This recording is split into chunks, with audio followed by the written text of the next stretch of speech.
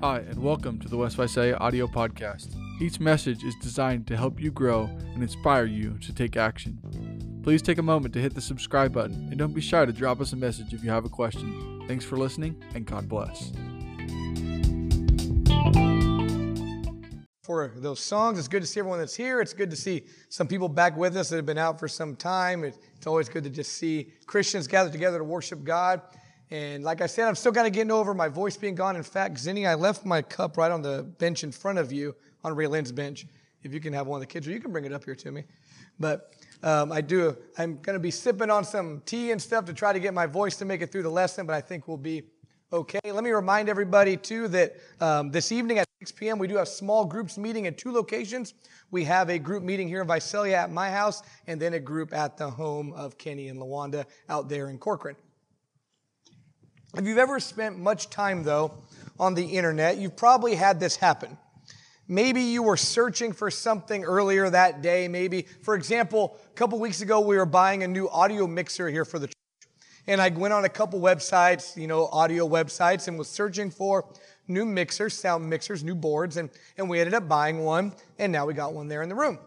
Well, every time now I go to Amazon, go on Google, even on Facebook and Instagram, I get recommended for you, Guitar Center, Musician's Friend, Sweetwater Audio, all these audio things, all because one day I spent time searching for, this particular item. And you probably had something like that before happen to you. Sometimes it's kind of creepy. It was something you were texting about, and then all of a sudden it ends up on your computer screen, or maybe it's a thought you had. The other day, I was just thinking, I was like, I think I should look into saving money on my car insurance. And then boom, on Instagram, have you downloaded this app? You can save money on your car insurance. I don't know how they figured that one out. Somehow they have an algorithm. They knew that I had just registered a car or something like that. This guy might need insurance, and however it all worked out. But they do that on purpose.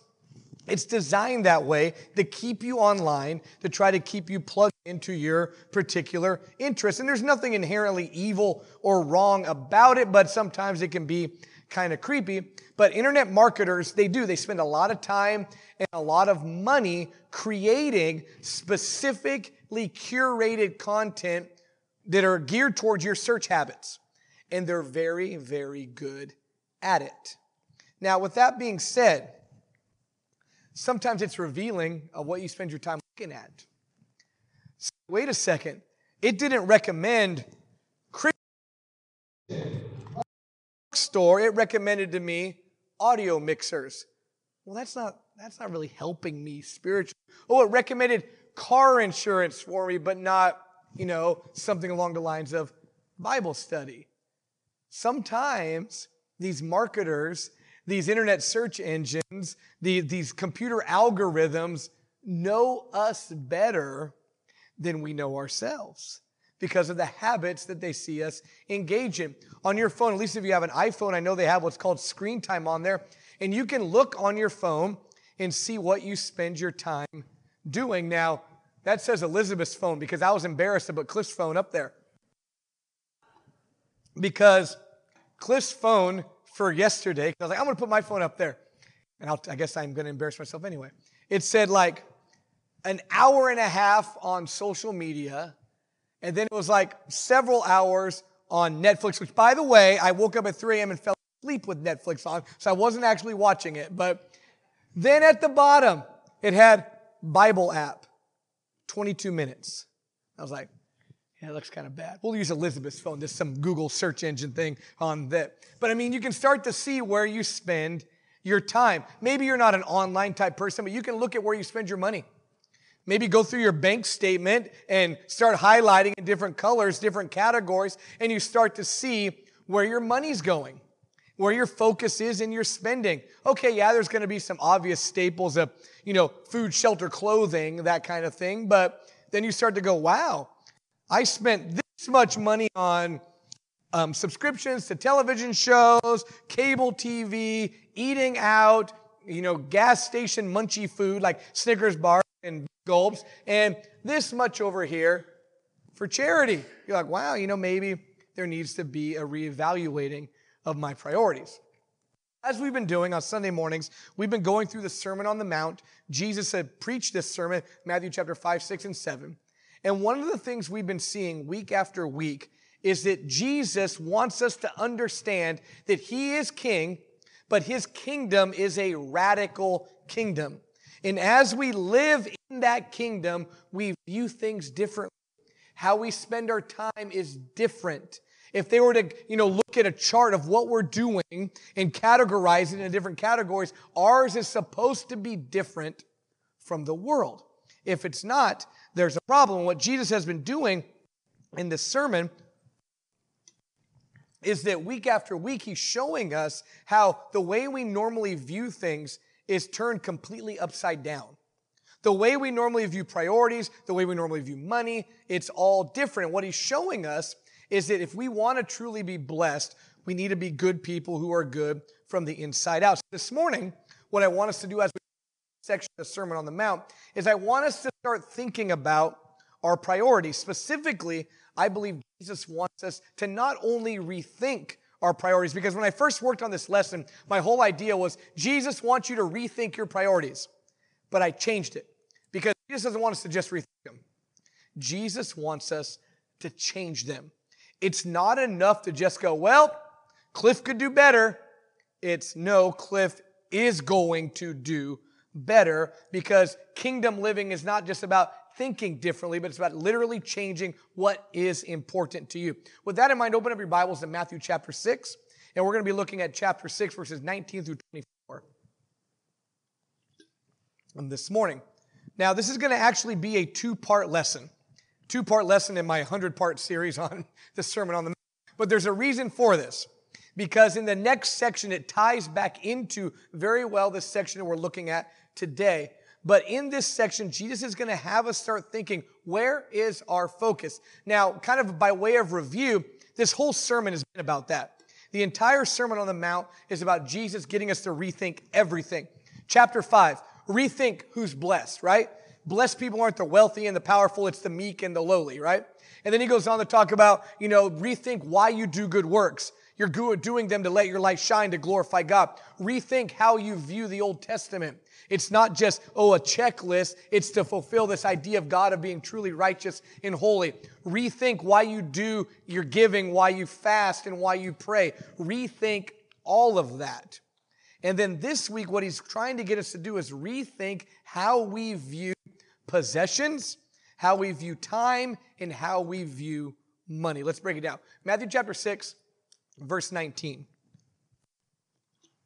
It says, lay up for yourselves treasures on earth, where moth and rust destroy, where thieves break in and steal, but lay up for yourselves treasures in heaven, where neither moth nor rust destroy, and where thieves do not break in and steal. This is in the middle of this sermon. Jesus just finished a section about prayer, talking about here is how you should pray. Pray then this way, our Father who art in heaven, and so on. And then he talks about forgiveness. Right after that, after he's realigned our thinking when it comes to prayer, he wants us to think differently about possessions. Now, this is a big one because in our culture and our society, we're very wealthy. We have a lot of possessions, and that becomes our priority. But Jesus here says, no, they shouldn't be your priority. He says, do not lay up for yourselves treasures on earth. If I look at my bank statement, though, if I look at what my search history is on Amazon, if I look at what I've been spending lately, Cliff's been laying up a lot of treasures on earth. But what Jesus wants us to think here is, why would you lay up treasure in a place where it's not going to last? In this section, he says, on earth, moth and rust are away. Thieves will break in and steal it. Nothing we have in this life will last. I was all excited over a new possession a few months ago. Bought myself 1996 Ford Ranger. Why are you excited about that? Because it reminds me of high school. Okay, so I bought this little truck, right? David was trying to sell me a Kia. Sorry, David, I ended up with a Ford Ranger from 1996. But anyway, so I get this Ford Ranger, and I'm like, I'm telling everybody, it's in mint condition, original owner. The guy lived in the lakes, so he took care of it, that kind of thing. I was all excited about this. But here's the issue. A truck is 28 years old, is still a 28-year-old truck.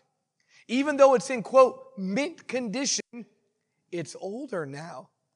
Things get brittle. I was changing the air filter. I was removing the air intake, and all of a sudden, felt something crack. That plastic isn't as strong as it used to be. I'm telling the kids, don't adjust the air conditioning vent. You got to be gentle. It'll crack, right? Because it's brittle. It gets hot here. Things start to fall apart.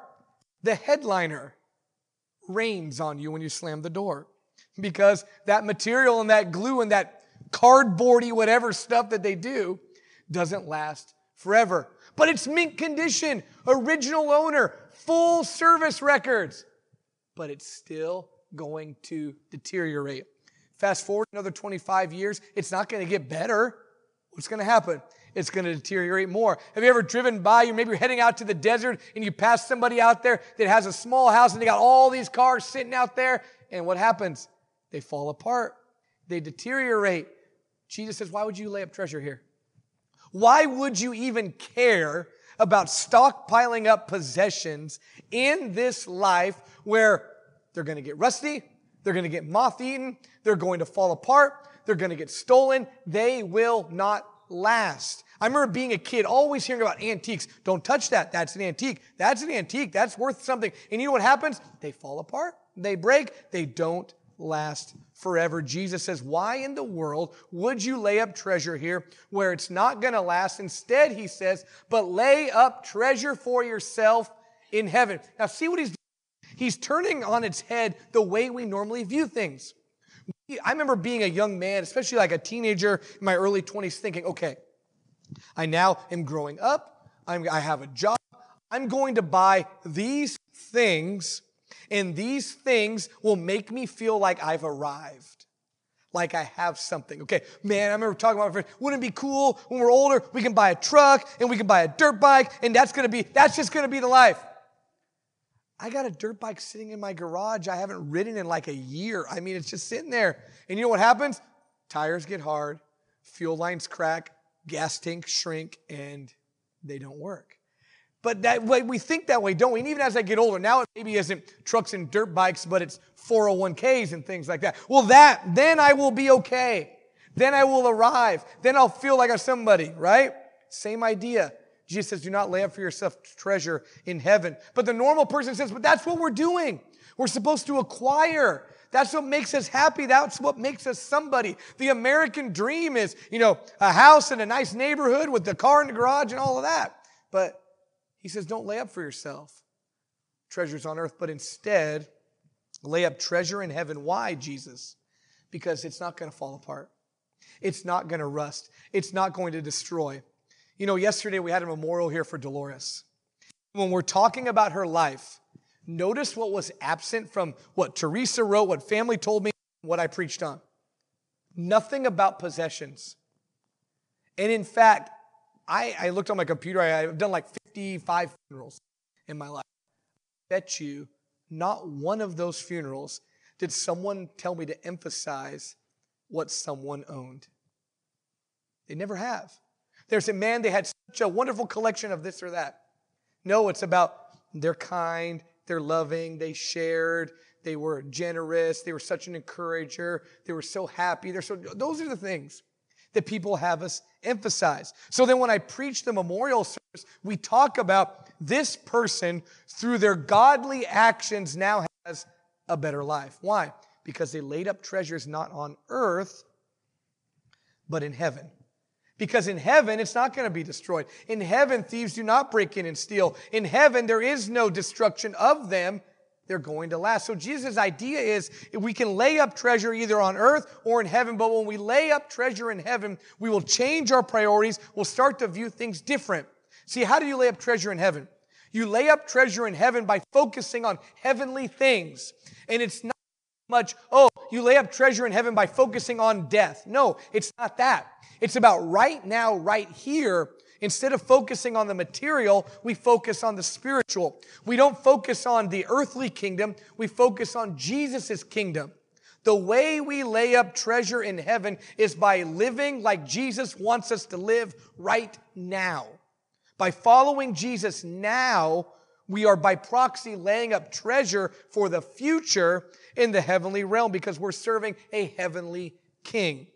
On the other hand, when all we care about is possessions, money, items, stuff, that's all we have. And just like the previous section, when he talks about when you pray, don't be like the hypocrites because they'll have their reward in full. Their reward in full is people notice them. He says when you fast, do not do it to be seen or you're going to have your reward in full. The reward you have is, people saw you, big deal. If all you're doing right now is, I need to get some more stuff right now, then I'll be happy. Yeah, you got your stuff, but what's that? It's not going to last. That's the only reward you have, is that immediate pleasure of, I bought this, and then the buyer's remorse afterwards, right? That's all you get. But when you focus on kingdom things, the treasure you have is stored up in a place where it will not decay, will not fall apart, and you'll be able to appreciate it eternally.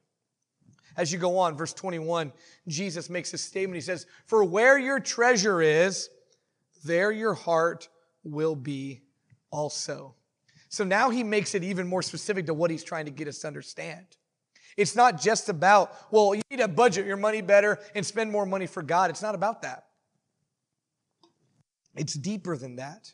If your focus is on earthly treasure, your heart is going to get found out. And you know what? We can hide from it all we want. I could hide from the screen time app on my phone all I want. But you know what? The truth comes out. I spend a lot of time on Netflix and not a lot of time calling shut-ins. Okay? That's obvious there from how the phone is being used. It shows where maybe my heart is. Jesus says, where your treasure is, there your heart will be also. The Sermon on the Mount as a whole is not about changing just our actions. It's about changing our heart, right? Blessed people are people who are good from the inside out. That means from the heart out. From the inside, we need to care about Jesus. We need to care about others and not about possessions. Because where our treasure is, what our focus is, shows our heart.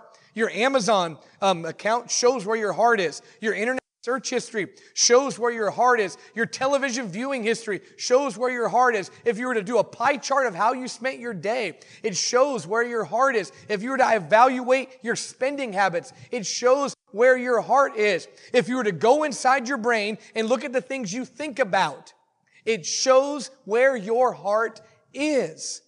And what Jesus wants is us to have a heart that follows Him inside out. From the heart, we're committed to Him into kingdom things. And just in case we didn't get it, just in case we didn't understand that illustration, he paints a picture another way.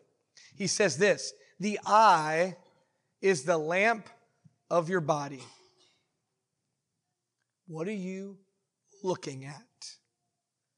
What do you focus on? I was watching a video the other day, and they were talking about, I didn't even know. See, again, I took a trip to Las Vegas for a tournament, and now I get all these videos reviewing hotels, okay? And for some reason, I'm interested in hotel reviews. Why? I don't know. Apparently, the internet knows me better than I know myself. So I was watching, again, wasting time, watching a video of someone reviewing a hotel in Las Vegas. I don't even remember what hotel it was. One of those fancy new ones. And they were showing, as the person walks in, they had like their camera on or whatever, and they're walking in the hotel. But everybody in the comments of the video brought up something like, did you notice that person at 30 seconds? Did you notice that person at 30 seconds? So I'm like, what happens at the 30-second mark? So I look at this. As the person is walking into the hotel, a person is walking out, and that person, okay, this might be revealing too much. The guys in the audience are going to understand. Does this look? Okay? Checks out the person videotaping. I have no idea who this person looks like, but you can tell that person is looking in a way with obvious lustful intent. His eye showed where his focus was. What if there was a camera attached to our eyes, and everywhere we went, what we looked at all day long, someone could tune into on TV? Hey, I'm going to tune into the Cliff Sabro channel today. See what Cliff's looking at. I'm going to tune into the Jerry Tyler channel, to the Curtis Pittman channel, and just see what they're looking at. Are they going to see Cliff Sabro mindlessly watching The Office for the 700th time? Or are they going to see Cliff Sabro poring over the pages of Scripture?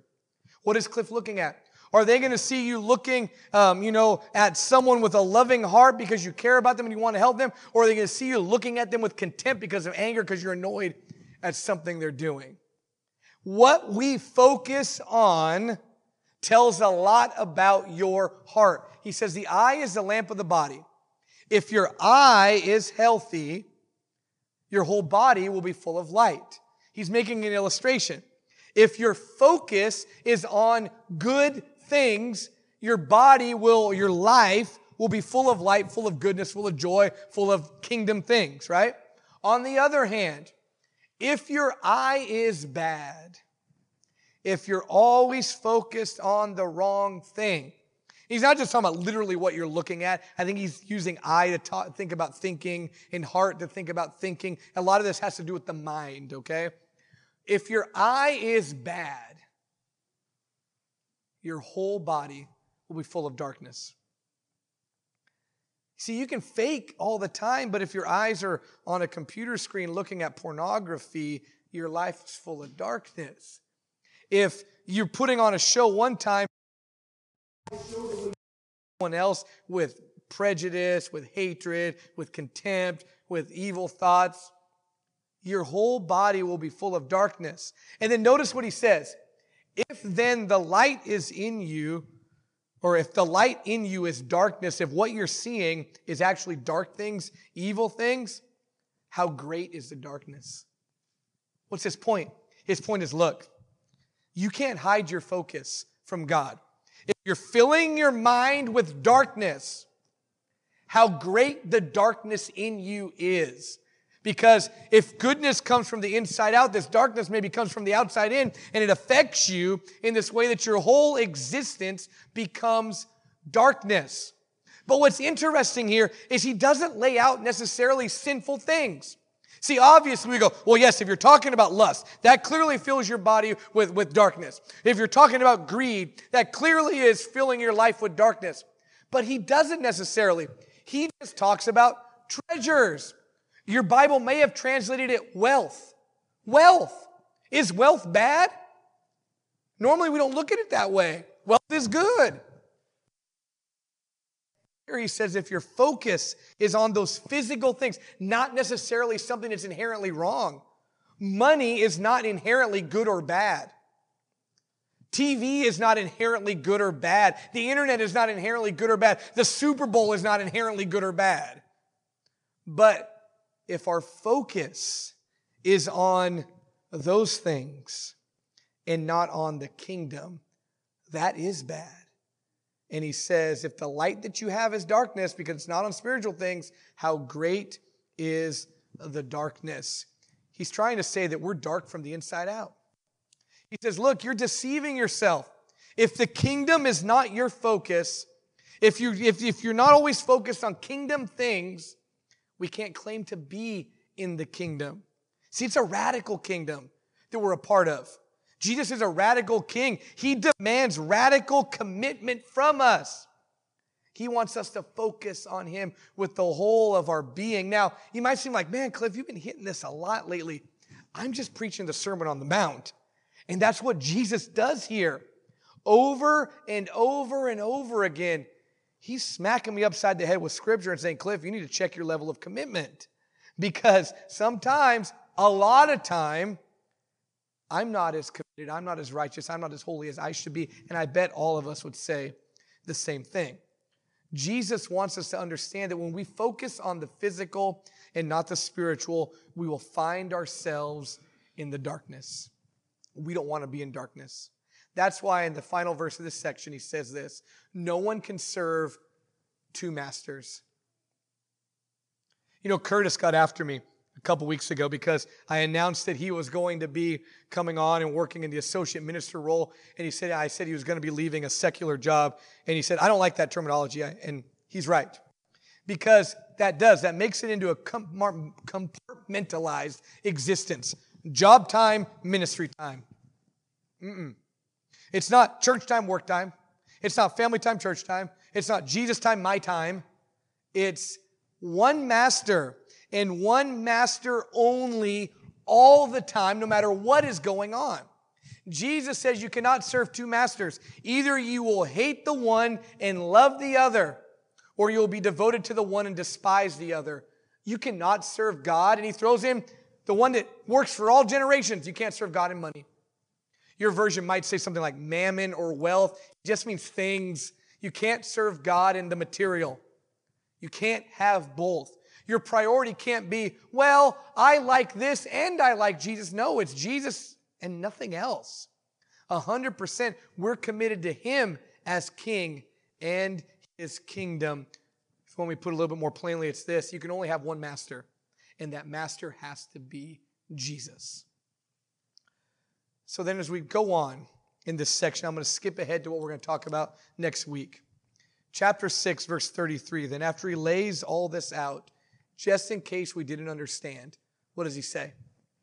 He says, seek first, number one, the kingdom of God and his righteousness. That needs to be number one. Not seek it in addition to, not work it into your schedule, not make sure you always have a little bit of Jesus in there. No, it's seek first the kingdom of God and his righteousness. So let's ask the question again. What's number one in your life? If Google's algorithm applied to every aspect of your existence and they curated specific content based upon the interest that they figured out by looking into your heart, into your mind, into your soul, what would pop up on the screen? What would be the focus? What would they be trying to sell you based upon your eyes? What would they be trying to sell you based upon your heart? What would they be trying to sell you based upon your interests and your spending habits? What is number one in our life? It needs to be Jesus. The Sermon on the Mount calls us to an extreme level of holiness. Jesus wants us to change our priorities because we cannot serve God and anything else. It has to be God and only God. The lesson is yours this morning. If you need help in following God, if you need help in maybe redirecting your priorities, we want to help you. We'll pray with you. We'll study with you. We can baptize you into Jesus Christ. We can talk to you afterwards. I'll stand up front here for a verse of the song, but feel free to talk to me. Talk to one of the elders here. Talk to the person sitting next to you. We want to help you follow Jesus because we believe the only way needs to be number one in our lives. Let's all stand and let's sing together.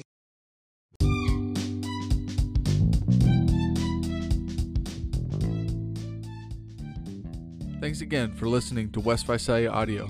We hope these messages have helped you grow and inspired you to take action. Be sure to check in each week for more on-the-go content or visit our YouTube channel to watch the live video. Thanks for participating and God bless.